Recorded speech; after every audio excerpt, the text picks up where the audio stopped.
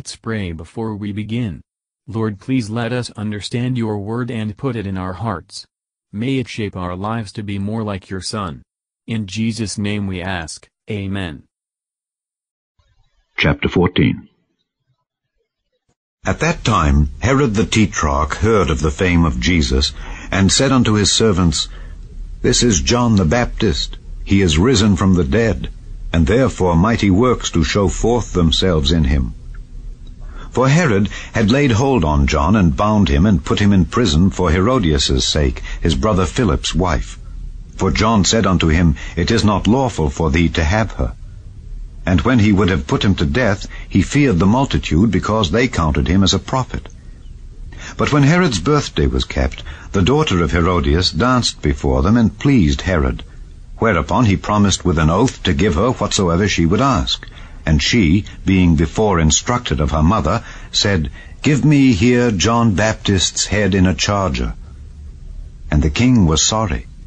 Nevertheless, for the oath's sake, and them which sat with him at meat, he commanded it to be given her.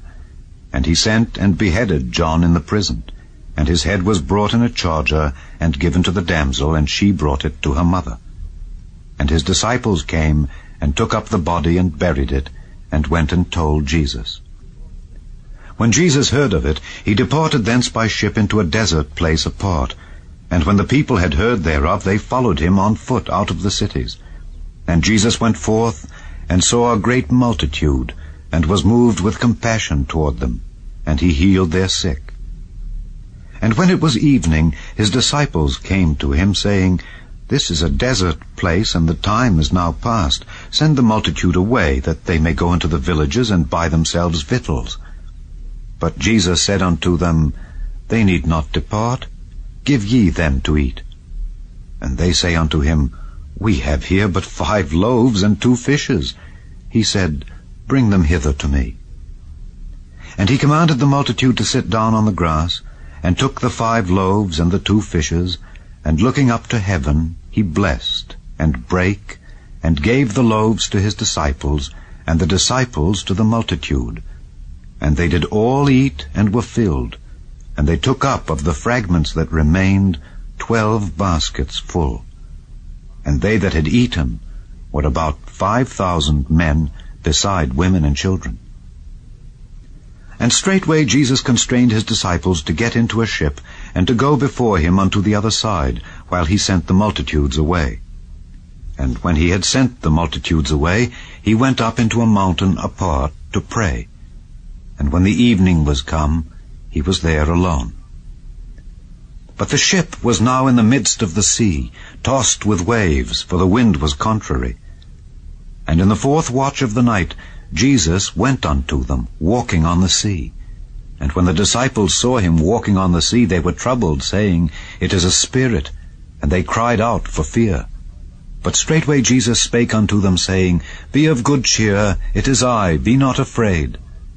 And Peter answered him and said, Lord, if it be thou, bid me come unto thee on the water. And he said, Come. And when Peter was come down out of the ship, he walked on the water to go to Jesus.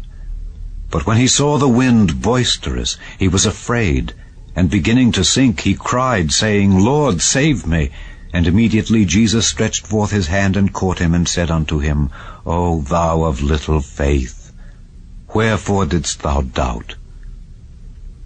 And when they were come into the ship, the wind ceased. Then they that were in the ship came and worshipped him, saying, Of a truth thou art the Son of God. And when they were gone over, they came into the land of Gennesaret.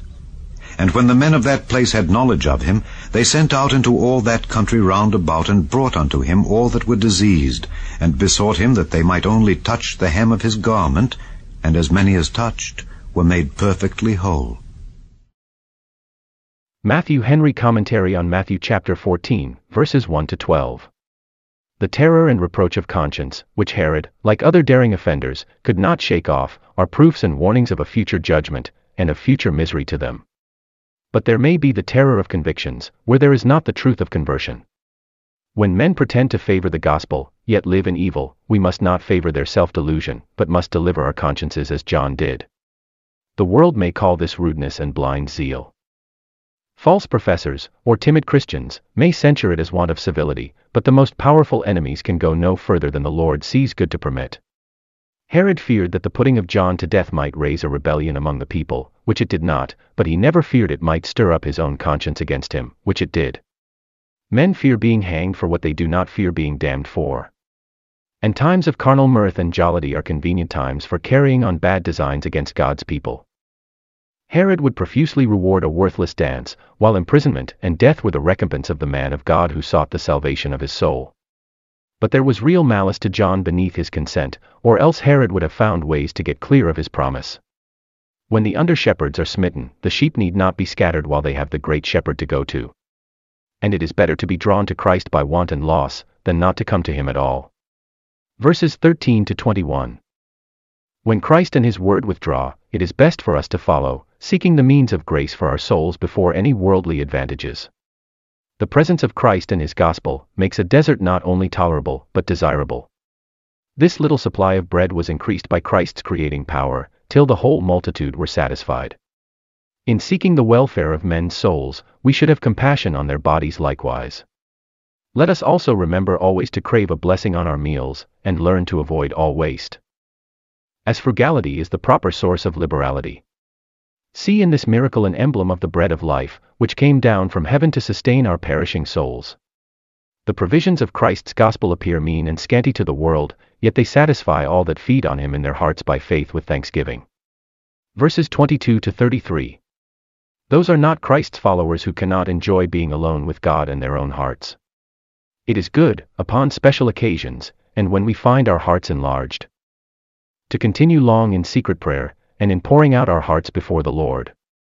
It is no new thing for Christ's disciples to meet with storms in the way of duty, but he thereby shows himself with the more grace to them and for them.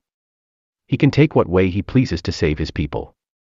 But even appearances of deliverance sometimes occasion trouble and perplexity to God's people, from mistakes about Christ. Nothing ought to affright those that have Christ near them, and know he is theirs. Not death itself.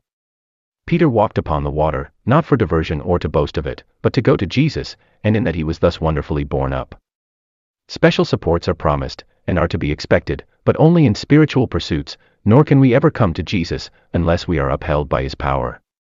Christ bade Peter come, not only that he might walk upon the water, and so know his Lord's power, but that he might know his own weakness. And the Lord often lets his servants have their choice, to humble and prove them, and to show the greatness of his power and grace. When we look off from Christ, and look at the greatness of opposing difficulties, we shall begin to fall, but when we call to him, he will stretch out his arm, and save us.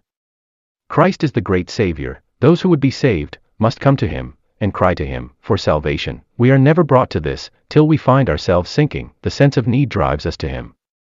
He rebuked Peter. Could we but believe more, we should suffer less. The weakness of faith, and the prevailing of our doubts, displease our Lord Jesus, for there is no good reason why Christ's disciples should be of a doubtful mind. Even in a stormy day he is to them a very present help. None but the world's Creator could multiply the loaves, none but its governor could tread upon the waters of the sea. The disciples yield to the evidence, and confess their faith. They were suitably affected, and worshipped Christ. He that comes to God must believe, and he that believes in God will come. Hebrews 11 verse 6. Verses 34 to 36. Whithersoever Christ went, he was doing good. They brought unto him all that were diseased.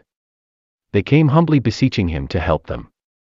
The experiences of others may direct and encourage us in seeking for Christ. As many as touched, were made perfectly whole. Those whom Christ heals, he heals perfectly. Were men more acquainted with Christ, and with the diseased state of their souls, they would flock to receive his healing influences. The healing virtue was not in the finger, but in their faith, or rather, it was in Christ, whom their faith took hold upon. Thank you for listening, and if you liked this, please subscribe and consider liking my Facebook page and joining my group Jesus Answers Prayer.